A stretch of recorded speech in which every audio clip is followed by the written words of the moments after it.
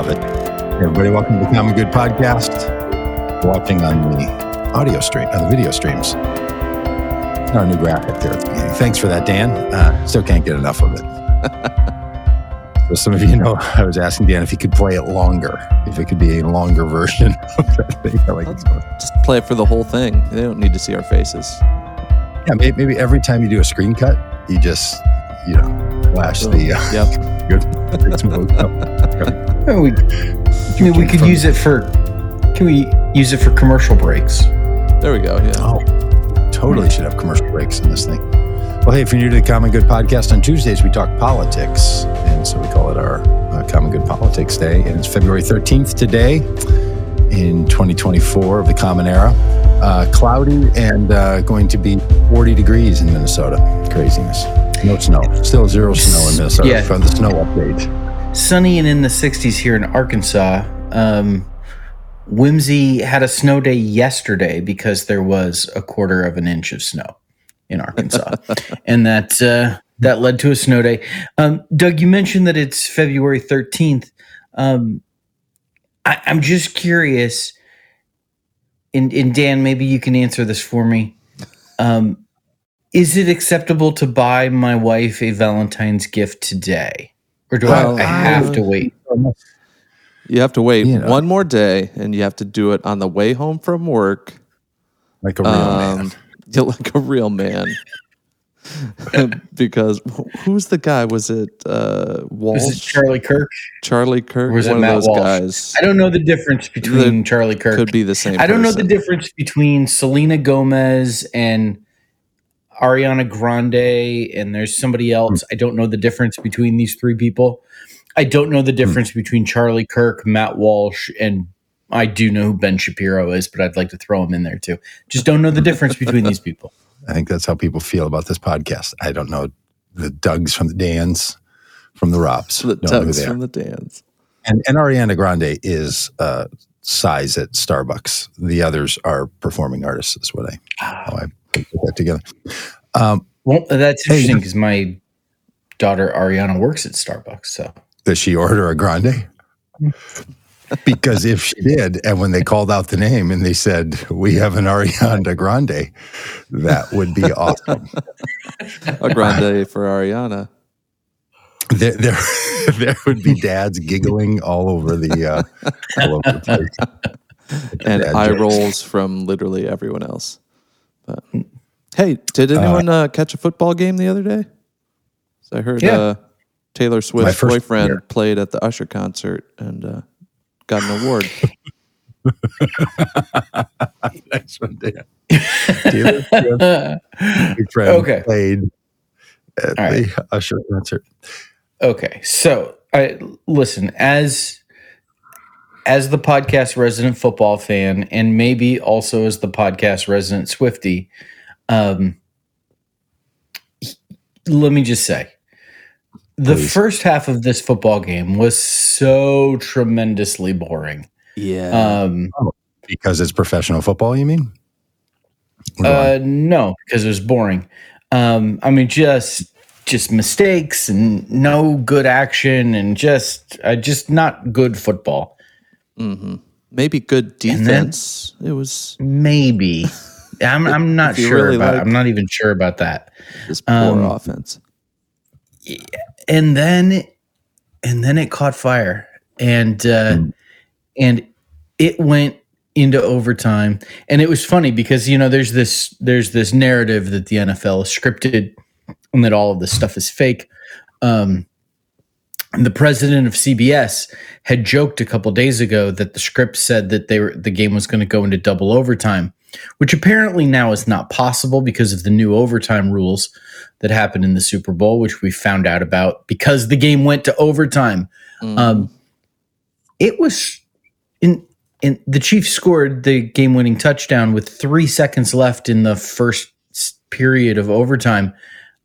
If it had gone 3 more seconds, it would have gone into double overtime, like the CBS, like 3 seconds away from doing with the script. Clearly not scripted if they had kicked the field goal. Yeah, I'll tell you the big thing coming out of the game was Taylor Swift's boyfriend assaulting Wilford Brimley on the sidelines. Wow, these are deep cuts here. The coach looks like the oatmeal guy. Is that diabetes? Diabetes. Yeah. Yeah. All right. That was surprising. Great though. game. Listen, it turned out to be a great game. Taylor Swift was there. I didn't think they showed her too much. It wasn't overbearing. She seemed to be having a good time, and obviously once the Chiefs won, and it turned out great for business. Most watched TV show of all time. When you bring together a sport which appeals to young men and couple that with Taylor Swift's huge following with young women, and the world came together for a game, and it turned out to be a good game. Most of my friends are Chiefs fans here in Arkansas, so I'm happy for them, and happy for Travis Kelce and Taylor Swift. Yeah, and a near-on holiday that we do with the Super Bowl, things are rearranged for it. So it's not only individual people choosing it; it's entire parties and bars and. Do you have any Super Bowl traditions? Super Bowl watching traditions that you have? I used to. When I was a youth pastor at a big church back in the 90s, we would run Super Bowl watching parties. But back when you could call it Super Bowl watching parties, and then I don't know, then when you had to call it the big game, because the Super Bowl was like we're gonna come after the youth groups. Copyright infringement. Ridiculous. No, and I blame it on me not being a football fan and being out about that when I'm around other people in an irritating level of they're like, well, we're not going to invite Doug. I never get invited to these. I want to say, it's just because I'm not into football. But then people are like, I go to those parties my friends do all the time. We don't even watch the game. I'm like, okay, well, maybe that's not why I'm not invited. Maybe there are. Because you will watch the game and loudly complain about it while it's happening. Probably. I'll probably talk about concussions and men in fancy outfits grabbing each other and why we find this fun. But I knew so little. I tried to watch it because I knew this was going to happen. I said to Shelley, I'm going to be, having to talk about it. I just want to know enough. So I flashed in a few times. Here's how bad it was for me. I see that the Chiefs are on offense. I'm utterly perplexed. I start Googling Taylor Swift's boyfriend's name. And then I'm Googling, is he injured? Because I thought he was the quarterback. And I had no idea he wasn't the quarterback. How is a tight end the most famous guy in a football team? That makes no sense. There are rules about this. Who gets to be famous on football teams? It's only the quarterbacks, Yes. So I literally thought, no, maybe he's been injured. And then I realized he's a tight end, and I put my phone down and thought, okay, don't try to catch up at this point. Just let it roll. Just let it roll, and then turn it back on with 3 minutes left in the overtime. And here's what got me, Rob and Dan. I didn't know what it would take to win, and I have watched football since I was 3 years old. I mean, I've stopped recently. This overtime thing, I'm like, okay, one team scored and then another team gets a try, but then it's the end of the first period, I guess, if they tie. But if the other team scores and had more points, okay. Football used to complain about American football fans, about soccer rules about who wins a game. Could we all just notice here that it got a little confusing at the end there about who was going to win? And, because there were apparently most of the 49ers didn't know the new rules, and they were unprepared for these, and learned the new rules as it was being talked about on the Jumbotron live. The fans or the players? The players. The players. They talked about this after the game. They're like, well, we didn't really. I'm with them. But I mean, I think if you're putting on the tights that these guys are putting on and your fancy outfits and your headwear, you should know. But the rest of us, I mean, there's no telling what was going on in that football game, why somebody was going to win and not win. I thought they were going to add extra minutes for the time when the clock wasn't running, or when the clock was running, but they weren't playing like they do in soccer. Oh, I hate stoppage that time. Yeah, I hate it. You don't know when the game's over. Hate it. But you know who else had fun with the Super Bowl? The president. He tweeted this minutes after the Chiefs won. just like we drew it up. Just fantastic. Trolling. So if you're just watching on the or listening on the audio and not being able to watch right now, it's this tweet of Joe Biden with laser eyes, smiling, and the tweet is just like we drew it up, because there's this talk in a very small political world. You'd have to know that some people in the conservative MAGA wing of America are saying that this is all just a ruse to get more support for Joe Biden. Yes. And this is, for those that might not know, this is what's known as the Dark Brandon meme.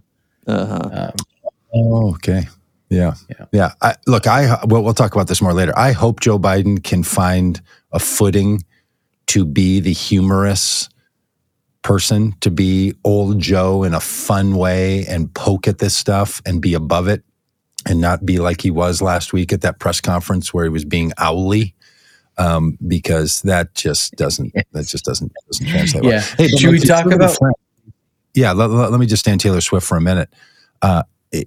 Some of you know that I have a friend named Casey, and we do a thing called Red Hat, Blue Hat Talk, and we did it yesterday. And we didn't get to a couple of things we wanted to. And one, he messaged me today, and I asked if I could share this here, and he said, sure.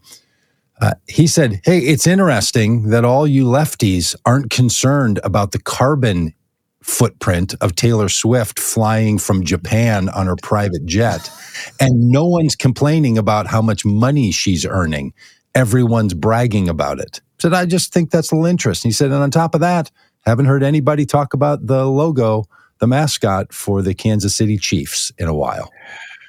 And I just said to him, hey, it's a cause for you to take up. I think you should take up the cause of, rich people on private jets ruining the environment and not caring about the things we used to care about.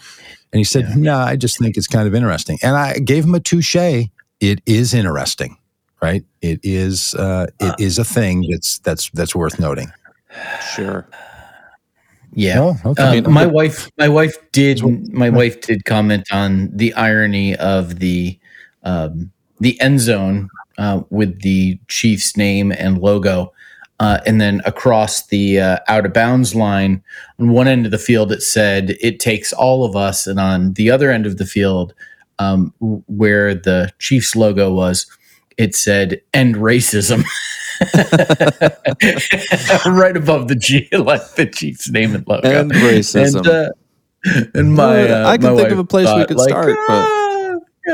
Yeah. And listen, I say this. I am totally in favor of the name being changed.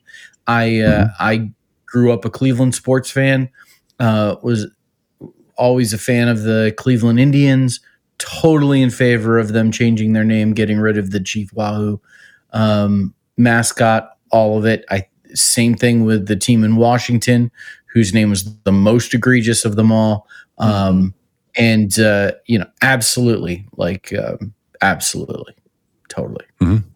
Yeah. But I mean, truly, I haven't heard anything about it. And I don't know what it was. 4 years ago, there was that big boycott, or was it longer ago than that, of the NFL. And there was real conversation whether the NFL could survive because of the racial undertones of the responses of a lot of the owners, the straight out racism of a lot of the fans because of head injuries. Remember that period of time?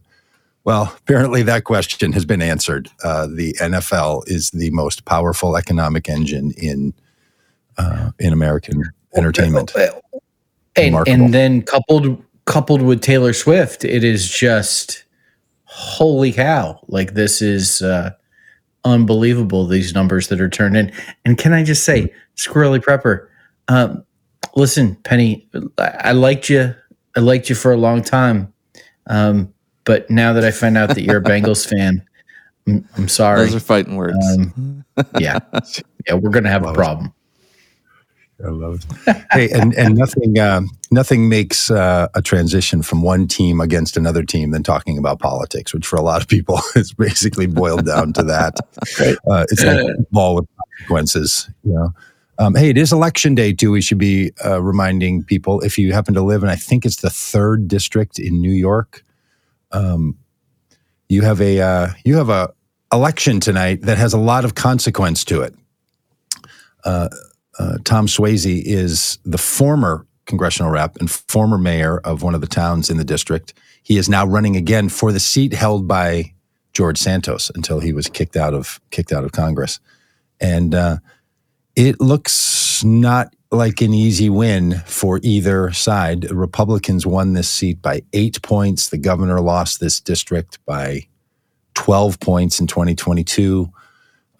So something's happening in New York. Some people are blaming it on redistricting lines and all the rest of it, but the suburbs of New York are not like the suburbs of other places in America, apparently, because the suburbs of New York are moving more Republican. And they elected a Republican, and now they're looking very strongly at maybe electing another one.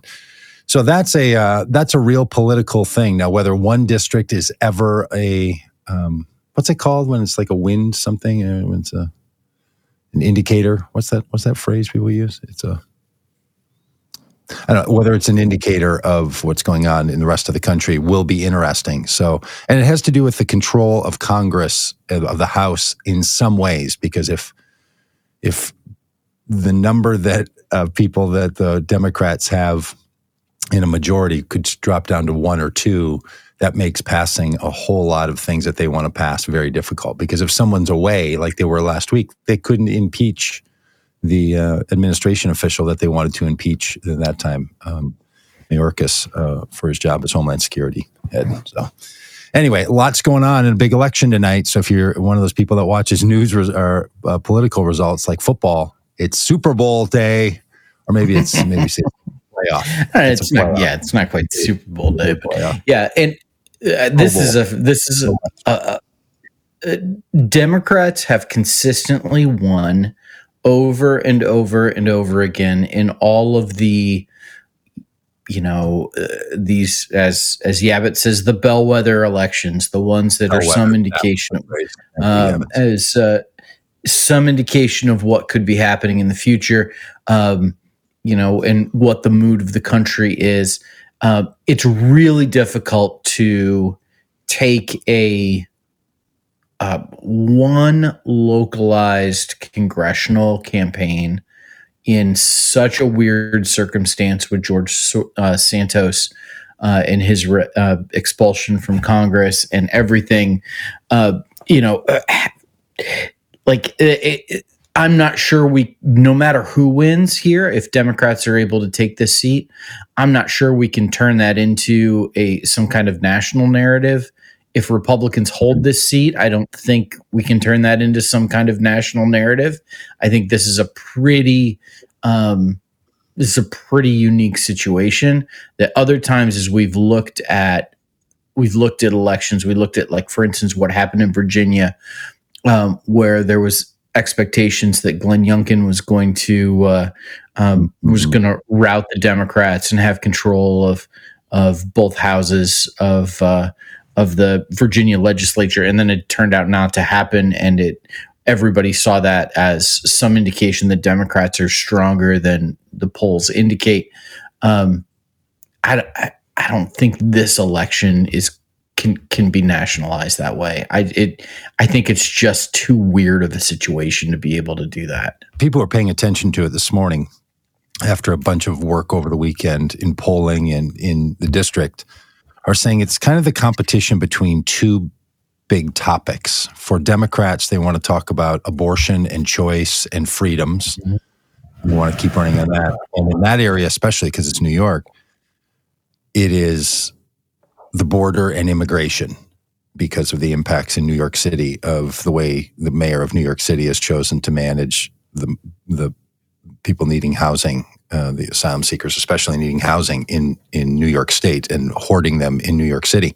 So in some ways, I think you're right, Rob, we probably can't tell, but it will be interesting to see if one of those ideas is more lands better with voters than others. So, we will we'll have to see. If it becomes a blow, if it's 8 points or 10 points either way for somebody, then it might, I don't know, it might be like, okay, something was up here.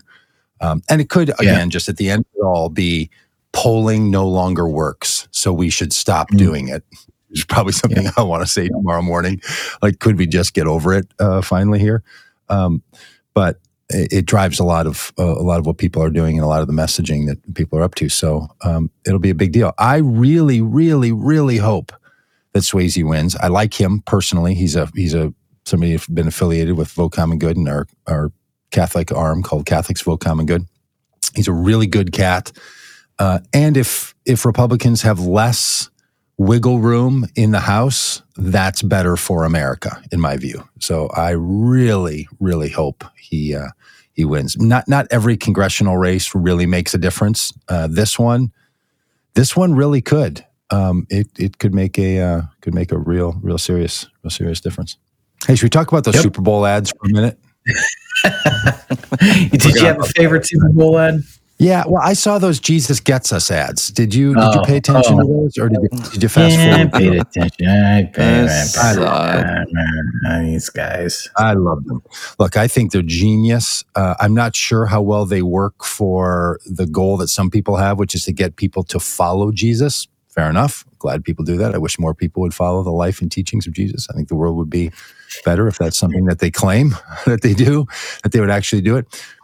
But the other messaging going on, that in the midst of the things we care about, which is how faith identity informs political identity, to see ads at this level in the, what did you call it, Rob? The most watched television show in the history of the human race. Yes. Yep. That they would take multiple minutes at very high watching moments for many people who watch I know some people skip the commercials. A lot of people only watch the commercials. And that the messaging that came out was, hate doesn't fit your faith. I don't know if that's what they were wanting to say explicitly, but that's what the ad said. And I saw 2 or 3 of them, and then a bunch of them are online. If you're not familiar with these ads, it's He Gets Us, and they do a cute little thing where the us is blended into Jesus. Anyway, so that's its own deal. Yes. But we're going to watch this foot washing video when they did, which is the first one I saw. I paused, called my wife Shelley and said, "Okay, you got to watch this one." Jim is now in the comments calling it the Jesus pedicure ad because they're washing feet. They didn't really go so far as to explain why foot washing is happening, but as somebody who appreciates the foot washing narrative in contrast to the communion narrative that the Gospel of John puts forth, it's really quite wonderful. And that could be a whole Wednesday conversation that we have, by the way. The removal of the Passover narrative for a service narrative. But anyway, we could get into that. But in this point, they choose a series of images to try to say somebody's acting Jesus-y here.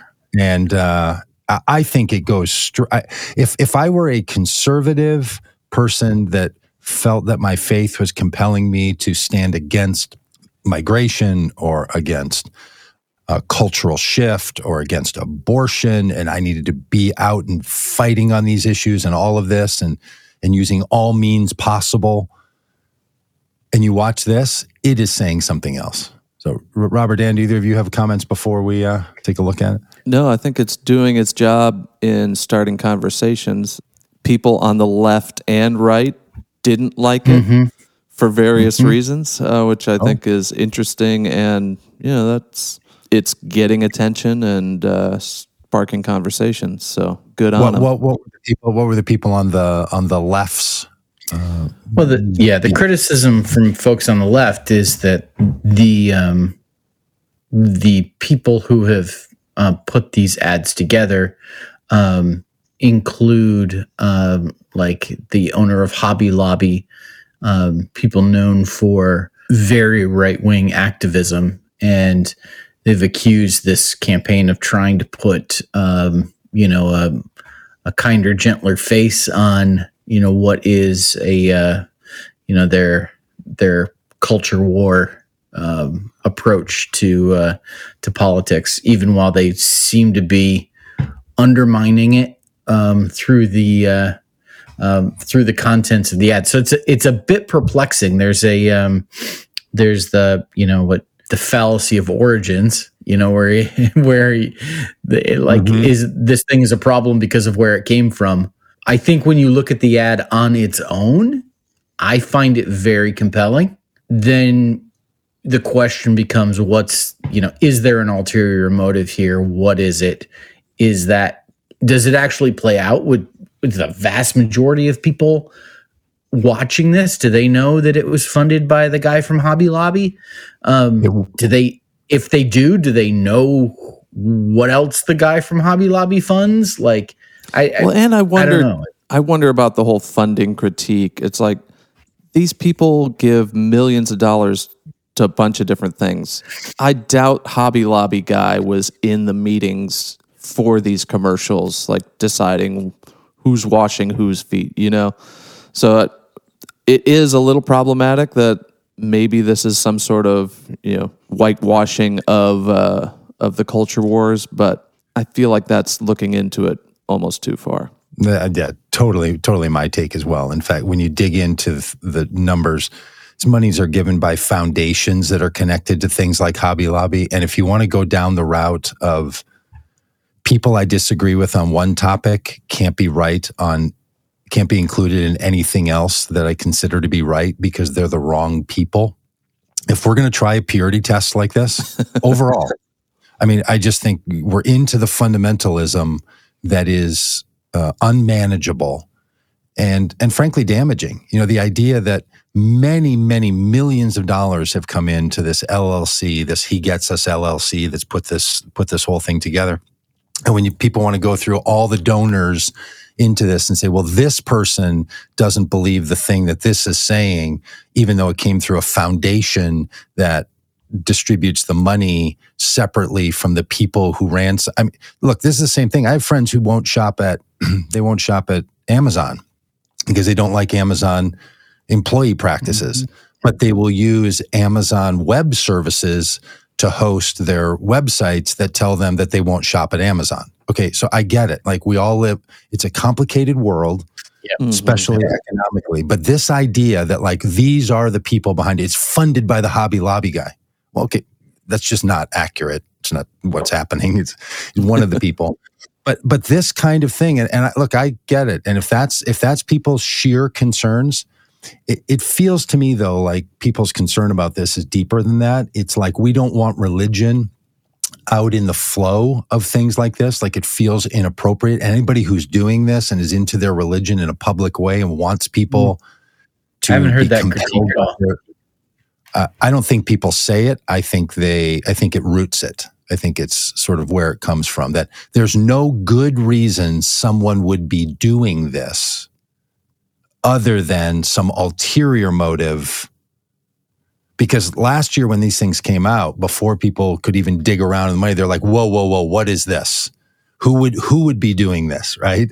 So there's something alive in our society that, that phrase, Rob, I don't know if I've heard that before, the origins fallacy. So anyway, I think it raises a whole lot of issues.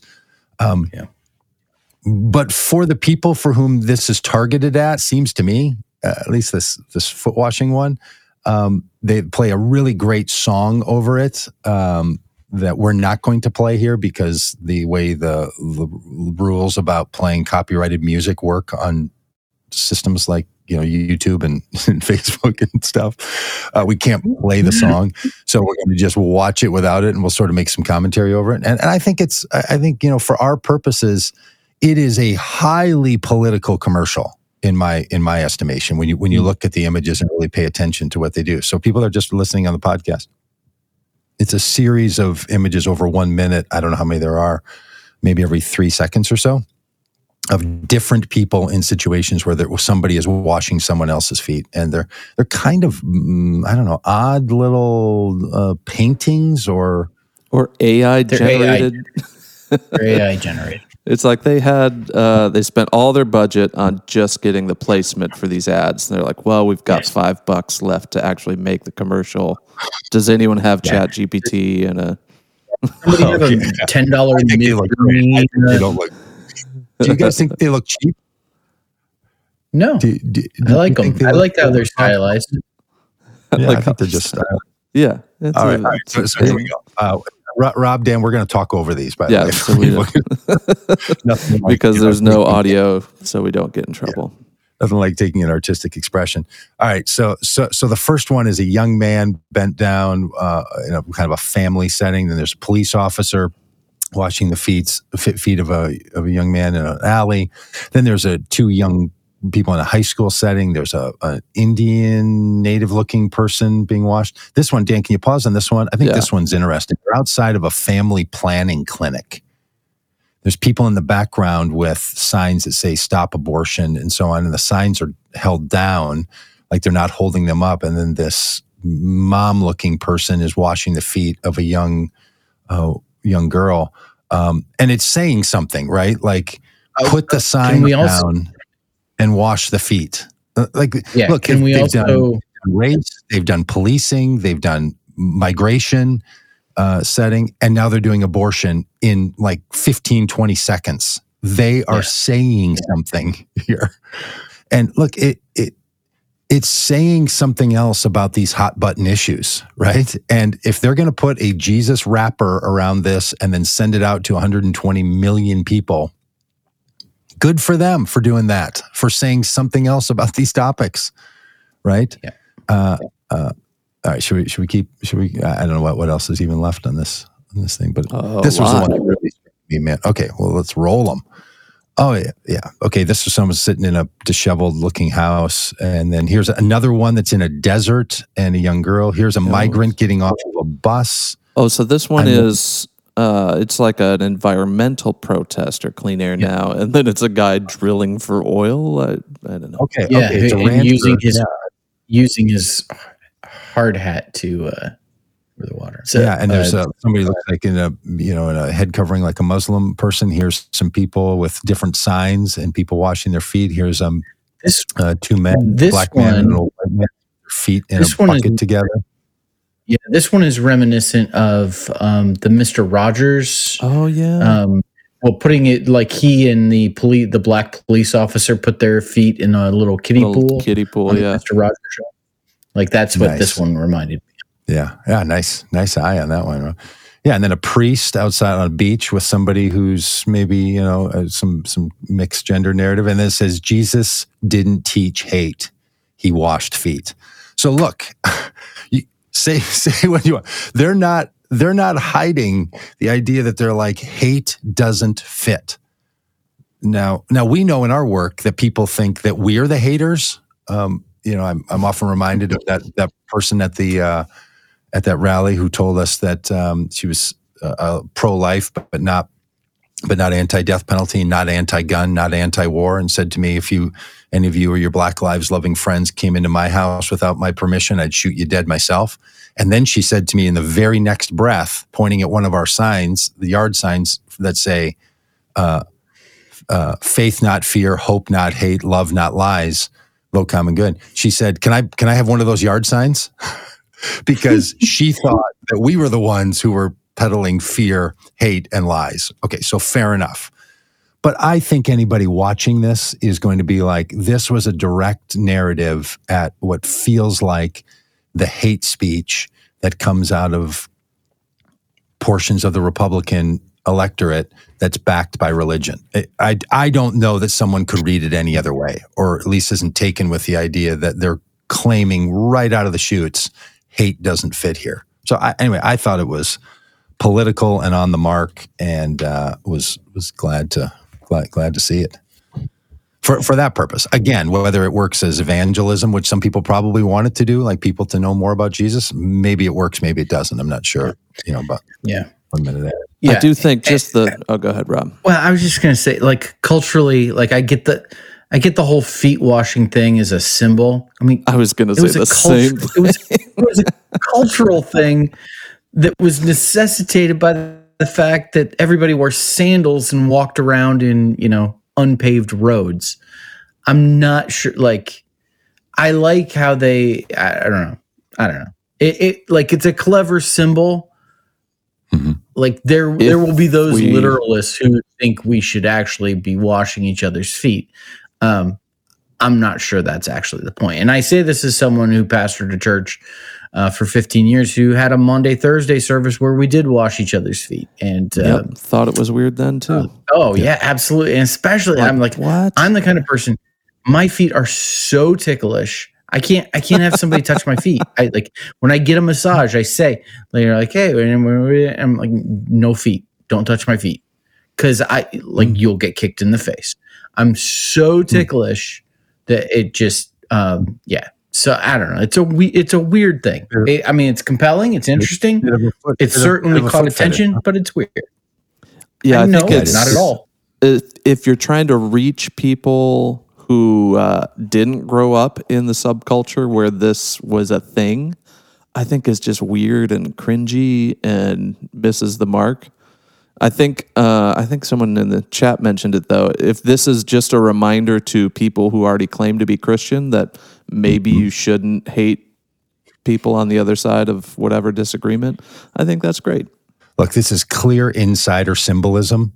Religion uses symbols all the time, whether it's communion or heads bowed or eyes closed. All this stuff is symbols that's how human beings communicate, is in symbols. And this is insider symbolism, like a lot of commercials were. I watched the sports betting commercials, didn't understand what they were communicating and what was funny about them, because I don't do sports betting. That's why I like these commercials, because I don't think they're designed for outsiders like me to religion when I grew up. I mean, when I watched the Super Bowl and saw a John 3:16 sign as a teenager, I didn't know what that was because I didn't know anything about the Bible at all. I had no reference point for John 3:16 whatsoever. Didn't even know that it was something interesting to be looking at until the guy put the rainbow hair on. And then it got a little bit interesting. So this is not for outsiders to religion. This is communicated because it's using foot washing, an insider symbol. It's to people who consider themselves in. That's what I love about it. So they're saying to those people, Jesus didn't hate. He served. He washed feet. He did the other thing. Maybe you should do that instead of hating, right? And so I don't know. I mean, we go around saying that all the time. And if someone's going to join in on that bandwagon, great. And if you're going to take your money that you also sometimes use for other purposes that I don't agree with and use them for this one, why don't you give us all your money and we'll use it for this messaging alone? If you're into that, that'd be fine with me.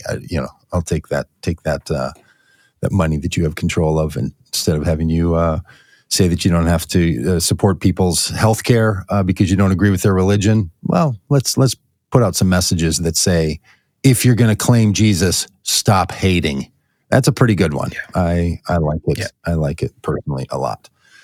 Dan, I feel like you should run the Common Good Politics commercial break so we can shift into other. Just like a little palate cleanser. This turned into a Wednesday. And we're back. Thanks for our sponsors. And speaking of the opposite of Jesus, let's talk about Donald Trump for a couple of minutes here. And hey, can we play the NATO clip? Trump talking about NATO. I mean, the former casino owner who went bankrupt is now saying that when he was the president, he was leveraging against our allies in international alliance called NATO, which has existed to protect countries in Europe from invasion of Russia, that the most important thing about NATO is, do they pay 2% of their budget into NATO? And if they don't, then we don't have a deal. It's not we have a deal and here's how we fund the deal. It is, the only deal is you pay. A lot of people refer to this in the last few days as Trump saying he's running a strong arm racket. In other words, saying that the United States will pay for your protection if you pay up. And you might think we're putting words in Trump's mouth, but he literally says it. And he's in South Carolina this week, babbling on for an hour plus in a rally in which the people behind him are young people who look clearly bored. And Rob, you and I have experienced the boredom of Donald Trump wavering on and not being able to read off the teleprompter. Good. A Donald Trump rally is not a good experience. It's boring. Did you hear the audio this week when he's reading off the teleprompter and then reads the teleprompter prompts? Like Ron Burgundy? The prompts were, and he says rapidly, and so he's saying something about, and we're going to do the thing, he says rapidly, and then says the thing. Like he's reading the teleprompter prompts because he's amazing. Donald Trump. Let's just turn into that. So he's reading off of teleprompters. They've chosen to really continue picking the fight with NATO, and he makes what a lot of people feel like is a made-up story, where he said that one of the leaders of a large European nation said to him, "Sir," and people. Yeah, I love this, "sir," because everyone that talks to him so respectful and uses leaders of other countries don't call someone "sir." But then he's, so anyway, well, I guess we'll just play the clip. Let's just roll it, yeah. They were 250. I did the same thing with NATO. I got them to pay up. NATO was busted until I came along. I said, everybody's going to pay. They said, well, if we don't pay, are you still going to protect us? I said, absolutely not. They couldn't believe the answer. And everybody, you never saw more money pour in to Secretary General Stoltenberg. Well, I don't know if he is anymore, but he was my biggest fan. He said, all these presidents came in, they'd make a speech, they'd leave, and that was it. And they all owed money, and they wouldn't pay it. I came in, I made a speech, and I said, you got to pay up. They asked me that question. One of the presidents of a big country stood up and said, well, sir, if we don't pay and we're attacked by Russia, will you protect us? I said, you didn't pay? You're delinquent? He said, yes, let's say that happened. No, I would not protect you. In fact, I would encourage them to do whatever the hell they want. You got to pay. You got to pay your bills. Here's Donald Trump. Can I go first here? Take it, Rob. You got to pay your bills. You got to pay your bills.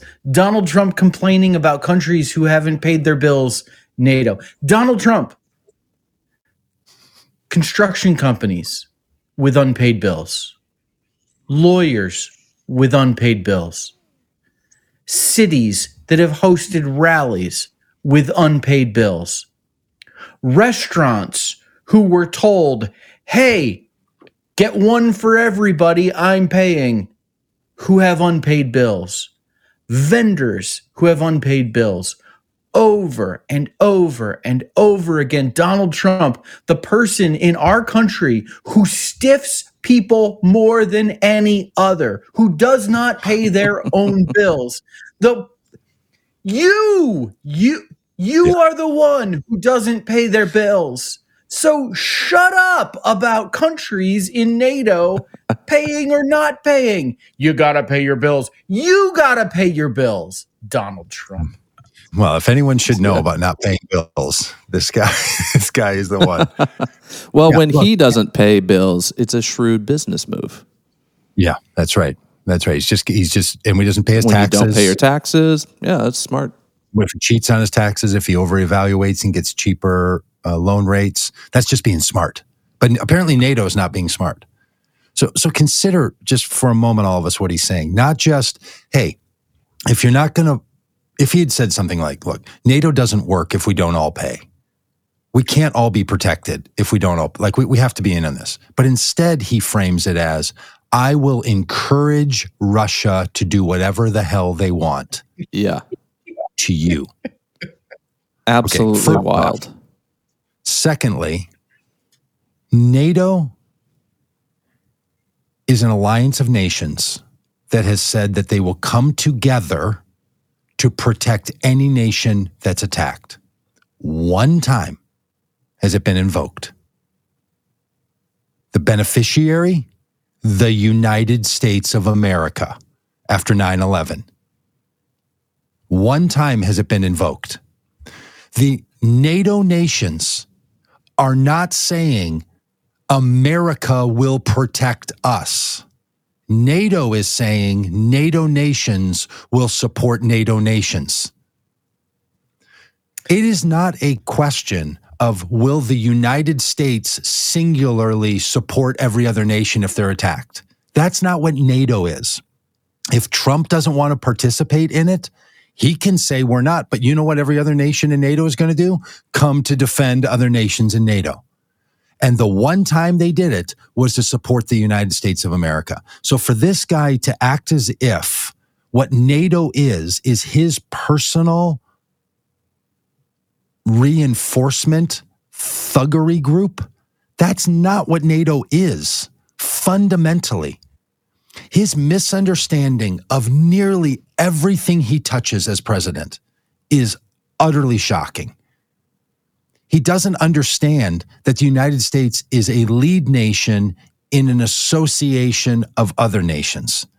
And the fact that people cheer this on, look, if the United States wants to pull out of NATO, then the United States will not be supported in any time in which the United States is attacked, which happened on September 1st, on September 11th. So look, Trump's inability to understand anything about how things work is dangerous. And when he gets up and says this kind of nonsense about how NATO functions, as if it's his decision alone whether a nation's going to be supported, is going to be supported by the United States, as if world leaders are like, oh, we just need you to come and support us, sir. Like, it's just utter nonsense. And look, if the United States pulls out of NATO, it makes NATO worse. If any nation pulls out of NATO, it makes nations worse. But the United States has a unique role in the world, and the guy should be saying, we are leaders. And you know what we're not going to do? Our commitments are not going to be lessened by your behavior. Could you be any more weak, Donald Trump, than to say, we can't fulfill the commitments we want to make because of your choices not to pay? You sound pathetic and weak. It's just simply incredible that he pitches this as strength. Yeah, just the classic tough guy act. And it's been interesting to see Republican leaders sort of try to soften this. Like, well, you got to just listen to how he's saying it, the emotion behind it. Don't actually take it literally. He doesn't mean that. Like, well, why is he saying the words then? Why is he saying, I would encourage Russia to do whatever they want and to attack our allies because they haven't paid whatever due? Like, it's just, they continue to defend this stuff is just wild to me. And in some ways it's all about Trump, and in some ways it's not. It's about Trump pushing out the talking points to Republicans about what they're supposed to think about this. Because now you have all kinds of Republicans that used to be into NATO, used to think it was important, used to think international alliances matter, that now are like, well, no, we don't anymore. Yeah, used to think that Russia or the Soviet Union was... Yeah, used to think that Russia and Soviet Union, was a threat to the future of the United States, and now not so much. Yep.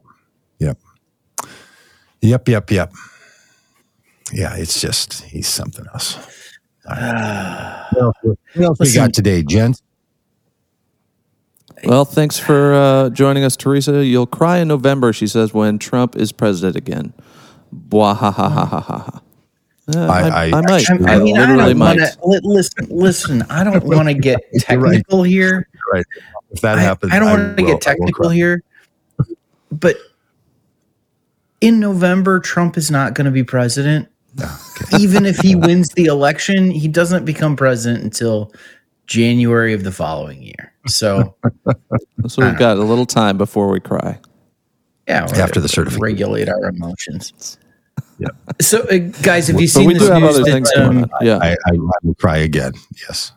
Have you seen this news that Donald Trump is wants to install his daughter-in-law as the co-chair of the Republican National Committee? So Mitt Romney's niece, Ronna McDaniel, is being after a really stellar performance as chairperson of the RNC, where the Republicans repeatedly lost election after election after election after election. Ronna is now being pushed out. She's fallen from favor with Donald Trump, and she is leaving this position. And so Donald Trump wants to replace her with co-chairs. One being a campaign loyalist from his team, the other being his daughter-in-law, and singer Lara Trump becoming the the face of the Republican Party. I find this super interesting because it's an indication that what we saw in 2016, we will not see again. What we saw in 2016 was Donald Trump surrounding himself with political people who had experience, and what ended up happening was he was repeatedly disappointed by them, and there will be a really significant push for him to have his people who have loyalty to him serving in positions of power, and we're seeing that with this push in the RNC. I think the other thing this means is that the Republican National Committee has been paying many of Donald Trump's bills because his legal fees, because he doesn't pay his own bills. His bills. I mean, maybe Russia should attack him and see who comes to his defense. So the RNC has been paying many of his legal defense bills. You imagine that with loyalists to Donald Trump taking over, that's only going to continue and grow. And so this is a full-on fusion of not that we didn't think this was happening already, but it's beyond the point of even debate now. Full-on fusion of the Republican Party and Donald Trump and his campaign. Yeah, especially the RNC. And if people aren't familiar with what national committees do, the DNC or the RNC, their primary function is supposed to be to raise money to put forth the presidential candidate and to do some general messaging. Donald Trump uses it as the bank account by which he pays for his misdeeds.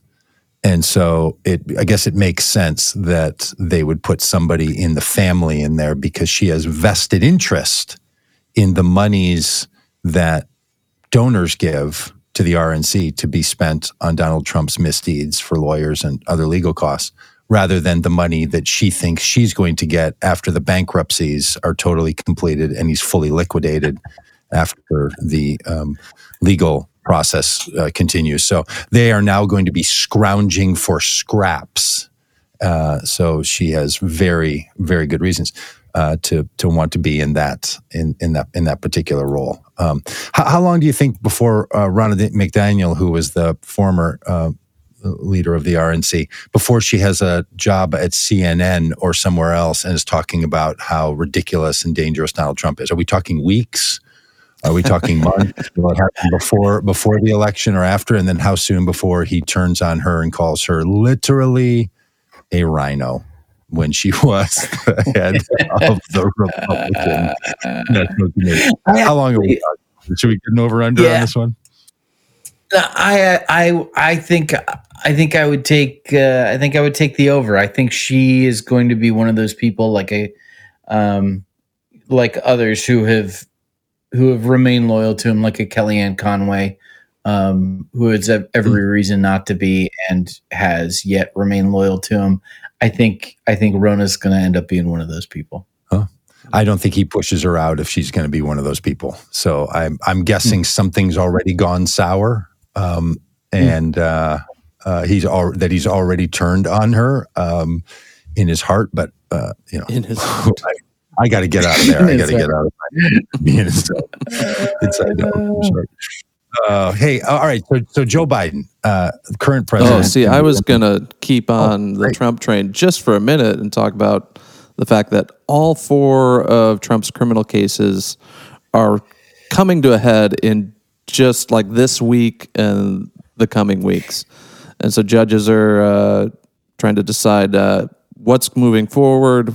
Will Trump stand trial? What will that look like? It's going to get interesting. Mm-hmm. And the prosecutor in Georgia is now has been accused of wrongdoing, and there's going to be a hearing into that. The Supreme Court is going to be weighing in on the immunity case. we're waiting on the judge in New York to make his ruling on the status of the Trump organization and, what that is going to look like. There's, debate about what's happening with the judge in Florida, and the classified documents case, and if she is protecting Trump and if she should be removed from the case. I mean, there's a lot. There is a lot going on in the legal cases of Donald Trump. Yeah, it's all over the place, and it comes in these waves. There was a period of time a few weeks ago when it was all really quiet, not much was happening. Then now this week, so many of these things could all have some resolution to them and next step forward. And the guy's in serious trouble, right? For all the bluster there is, and he's running for office. It is no slouch that he's facing 91 felony counts. Like that is, we just shouldn't take our eye off of that just sheer reality. And he's spending, I think this week also is reporting week for how much money they had to spend on lawyers' fees in the last quarter. And it's just going to be in the millions of dollars. Like it's just really, really terribly, terribly awful. But look, Trump is found a way to turn this into support. He always knew he could, because he said in 2015, my polling tells me I could shoot somebody in the middle of Fifth Avenue and not lose any supporters. And so when people are sticking with him, he's been reading them right the whole time. They're not going anywhere. Now he'll lose 3% of his supporters, and that's what's going to make his numbers low enough. If all things stay the same with those who would be voting on the other side of the ticket, if those numbers stay up. But if Trump loses 3% and Biden loses 5%, then that's not enough. Yep. So he still has a possibility of being president, because what could happen in five states where the margin of victory in 2024 was sometimes as low as 9,000 votes. Yeah. And Dan, I don't know if you got the graphic that I sent over a couple minutes ago. If you did, if you wouldn't mind throwing that up on the screen, but it's related to Trump support. Listen, we know that Christians, white evangelicals, white Christians of all stripes have strongly supported Donald Trump. It has motivated much of our work at Vote Common Good. There was released some information about the 20 largest majority white denominations in the United States and their support of Donald Trump. And you look at this list and you see 72% of Southern Baptists, 78% of Assembly of God. Not a lot of surprises until, and this is a totally niche thing, until you get down at the fourth from the bottom, the General Association of Regular Baptists. And that caught my eye because the General Association of Regular Baptists is the fundamentalist denomination that I grew up in. And it's the denomination that I say that, like, growing up, we weren't allowed to have anything to do with Southern Baptists because they were too liberal. It is a denomination that my grandfather helped to found back in the 1930s in the midst of the fundamentalist modernist controversy. It is an organization that I know very, very, very well. Shocked to see that only 49% of General Association of Regular Baptist Church folks were supportive of Donald Trump. Just could not believe that, just shocked that my fundamentalist denomination shows up on the right end of this chart. Just stunning. Stunning. It is stunning. Why do you think that is? Like, what's peeling them away? Like, are they still so far right of Trump on many issues that he's... Because we ran into some people at the Army of God trucker convoy that were outside protesting against the trucker convoy, but with religious language even more extreme. Yeah. And it kind of hurt my brain to think about. I was like, aren't you guys on the same team here, but what do you think it is? My guess would be that it would be a break based on piety and behavior, not policy. That there would be, because like behavior and keeping the rules and, you know, divorce being a problem and drinking being a problem and swearing and like you keep up appearances and act a certain way. My guess is that there would be a significant number of people who so believed those things that Donald Trump was an offense to those sensibilities in his personal behavior. It wouldn't be a policy thing. It wouldn't be, you know, because they're not, you know, pro-life or whatever. I think it would be, my guess, it would be I can't vote for this guy because of who he is. But again, fundamentalist Baptist denomination, just shocked to see them included in the top 20 largest white denominations in the country. Good First for of them, all, you know? But second of all, shocked to see where they ended up on this list. Yeah. And this list obviously doesn't list the size of these denominations. It's listing their level of support for Trump. So the drop-offs can be pretty severe between the top three groups, which is the numbers of people and that there are in each of those denominations. But look, there's something to this. Dan Dietrich of Vote Common Good podcast fame, before he was famous here, was famous for a song he wrote called The Hymn to the 81%. And the numbers in 2016 were 81% of white evangelicals supporting Donald Trump. The problem for him in 2020 was he didn't get near that number. Even with the level of just non-denominational evangelicals being at 78% and Assemblies of God being at 78%, the fact that all those other ones were down in the lower 70s, that's why he didn't get there.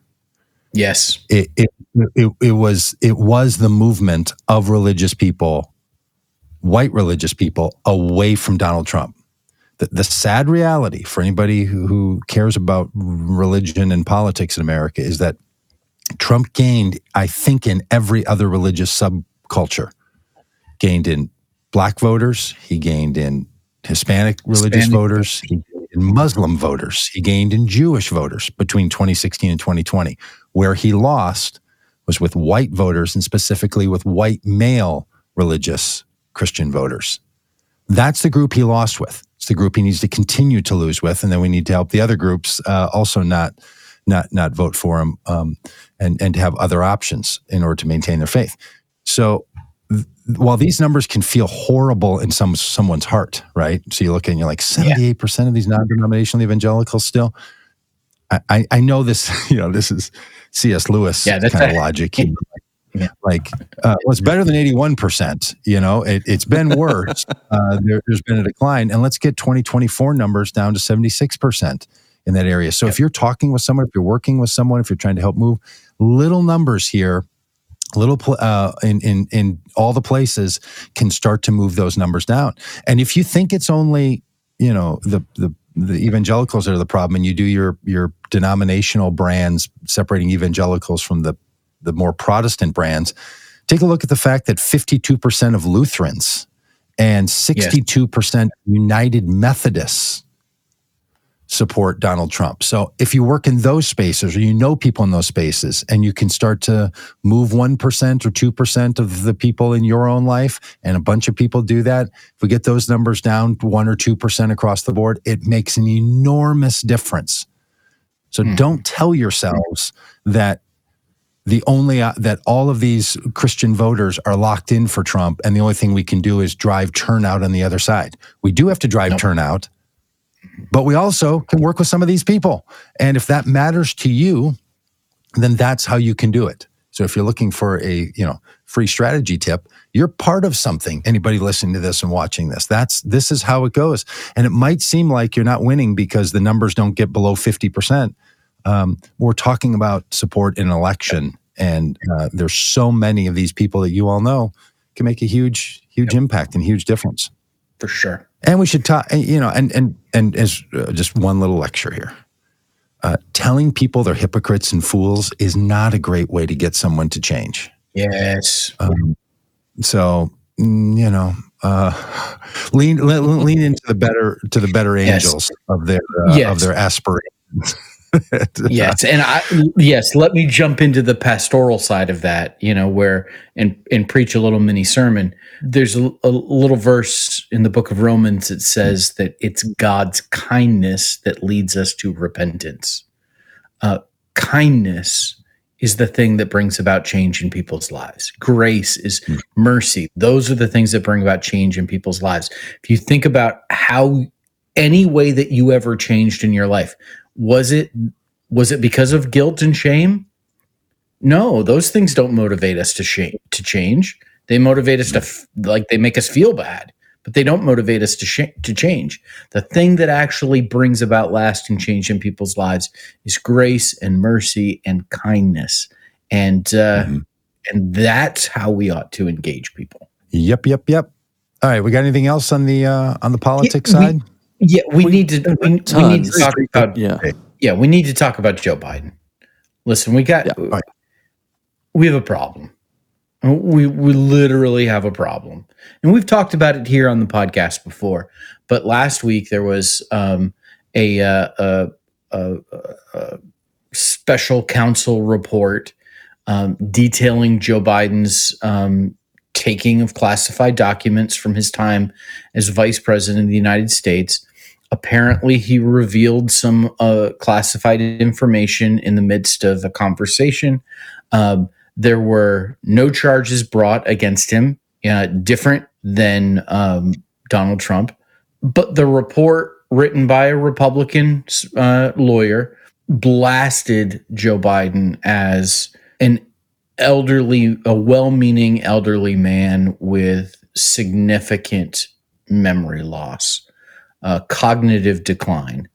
Detailed things like claiming that he didn't remember when his son died. He didn't remember when he was vice president.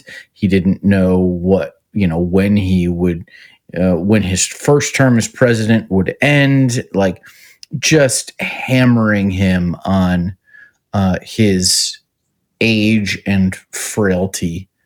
And this narrative is going to be a real problem. It's going to be a real problem. And especially, it actually opens up, and I don't know, we talked about Super Bowl ads. We didn't talk about the RFK Super Bowl ad, the RFK Jr. Super Bowl ad. I don't know if you saw that one, Doug.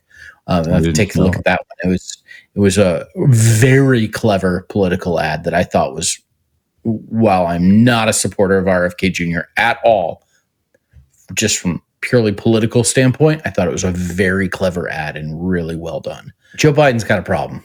He's got a problem. Yeah. He's been maybe the most effective president of our lifetime. So there's multiple things that go into being president. You have to be good at, to be president, there's maybe three different skill sets. There is and we've talked in the past, there's the comforter in chief. That in the times of national crisis where you project the empathy, Donald Trump was terrible at this. He was awful at it.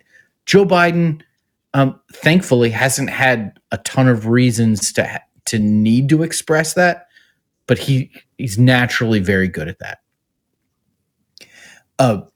There is the negotiation component where you've got to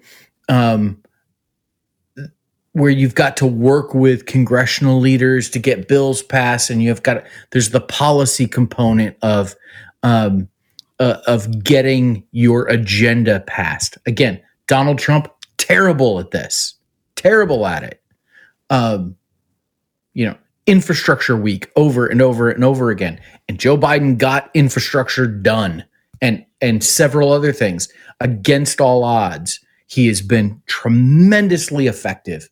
Maybe the most effective president in our lifetimes at getting bills passed. But then there's a third component.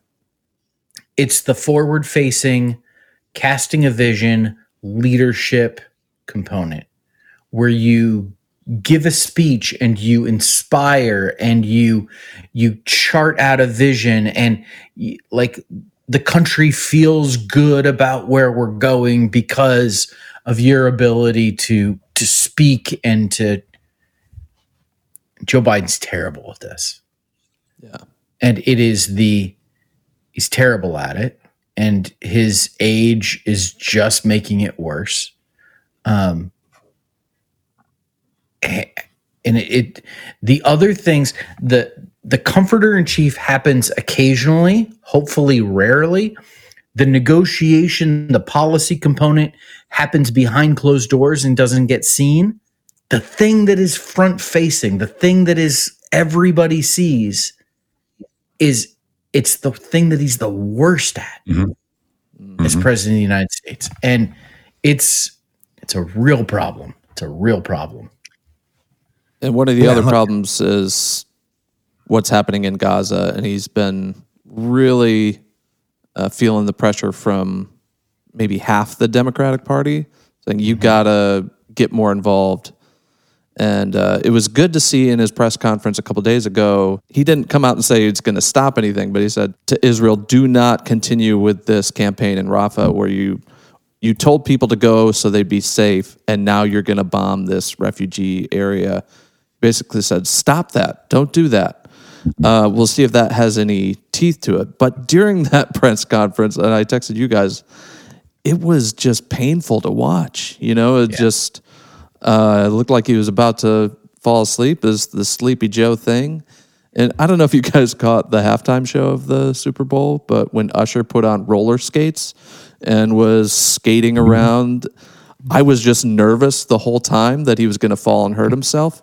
Yeah. That's how I feel when Joe Biden is talking. Like I'm just nervous that can he get through this? He was coughing. He's got a perception problem, and he has these policy problems. Yeah. We've known all along that when he ran for president, he was going to be the oldest president. He sort of said, at least I heard, I'm a transitional figure, which I took as one term. That deal feels like it sort of shifted. So when people say things like, hey, people picked him, like, yeah, 4 years ago, big difference this time. I don't think anyone said we're picking someone for 8 years. I know that's sort of the intention inside the political world, that you pick someone for, these are lifetime appointments, either the lifetime of the position or the lifetime of the individual, depending on what role you're in. That's kind of the assumption people make. But I think a lot of people weren't making that calculation.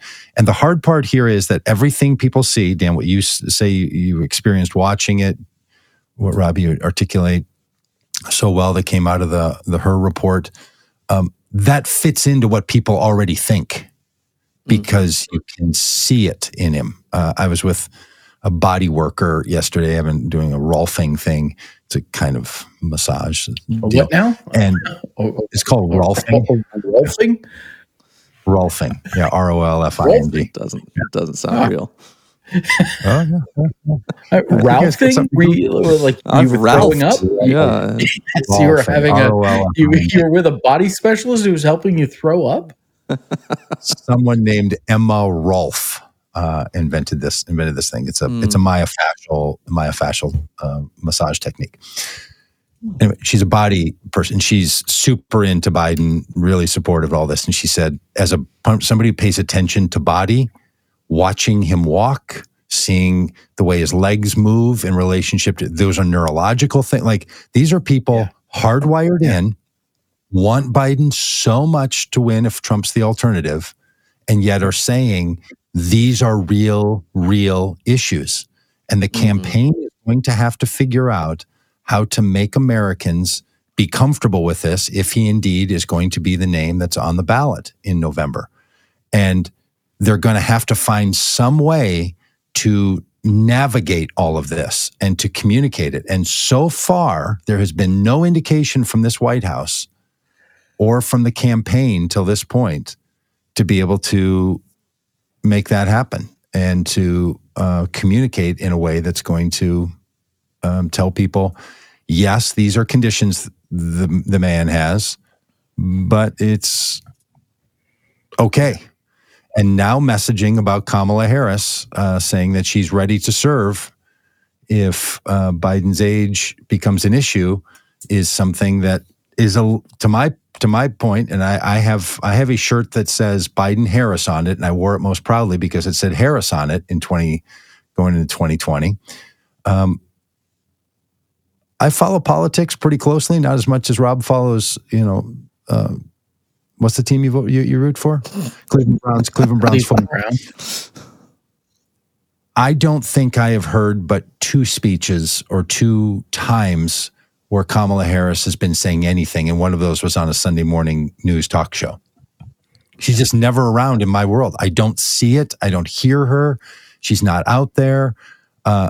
There've been no setup for her to be like, slide on in. And if Joe Biden decides not to run or has health issues or something, I don't know. It's kind of like, what's been going on for 3.5 years in the planning and plotting of all of this stuff? So it is, Rob, as you say, and Dan, it's a real issue. I still have a sense that because the candidates on either side are not actually fully picked until after the conventions, which the RNC and DNC are responsible for, that we may end up without Joe Biden or Donald Trump on the ticket come the fall. So it could all get very interesting, and I think this is far more likely, it is those 2 on the ticket in the fall, and that's what we're staring at. And so, is there more enthusiasm for a generic D than a generic R? And is there more enthusiasm for the person marking the D and marking the R? That's going to be the real question. This is not a great position for us to be in as a country. Either way, like almost no Republicans I know feel like it's great that Donald Trump is running. Even Trump supporters are like, yes, I wish he wasn't, but. And the same way, so when we go into an election where people are like, I kind of wish this wasn't our choice, but I'm going to stick with my side, that's not our highest point as a country, right? Yeah, it's maddening. Literally everyone I talk to on any side is like, how is this the best we have to offer from both sides? It's like, really, these are the top 2 people that are qualified to run our country? This is... It doesn't make sense. It's wild. It is absolutely wild. And Biden had a moment. Apparently, he thought about it, and people around him say he really considered whether he should run or not, and made a very deliberate decision to say yes. Can you only imagine if he hadn't, what kind of energy there would be in the country right now, as opposed to the situation that we have right now. And look, I still think Kamala Harris could be great at this. I think her public-facing persona has not been given to her to be a heir apparent to the presidency, and I wish that was the case. Well, thanks for everyone for hanging out in the chat. Even if you disagree, we're glad you're here. Oh yeah, for sure. Thanks for watching us instead of watching other stuff. Jim, you made me laugh really hard. We were all chuckling, Jim. I saw you guys giggling, and I couldn't look over fast enough because I felt like I had to keep talking. What was was it a Rolfing thing? Yes, it was Rolf adjacent. Yeah. Okay. But hey, we'll see everyone tomorrow. Doug, you want to tell us who we've got on tomorrow, or? It's going to be a pre-record, friends. So I know sometimes you're disappointed with those because we don't get to giggle at your humor. But maybe we'll run it live, Dan, and put people's comments up. Yeah. But our guest is National Public Radio host Sarah McCammon, and she has a new book out called Ex-Vangelicals. And we're going to be recording an interview with her and then airing that tomorrow. So if you follow Sarah, you'll enjoy it. If you don't yet follow Sarah, get a jump on it. You're going to like that follow on any of the social media places. And we're really excited to have her. Had a chance to get to know her personally and her work, and fans of both. And then we're going to glad to talk about this book about what's happening in the world of people that were formerly evangelical, as she was, which you'll hear. That's the feature of the book. It's her own story as well. Somebody that was in that tradition and now doesn't find herself in it. And what does that mean for the country and for religion and all that? So, Sarah McCammon tomorrow. If all things go according to plan today. You never know when someone's a crack reporter like Sarah. She might get called off on an important hot duty. lead. Breaking story. Yeah. All right. Bye, everybody.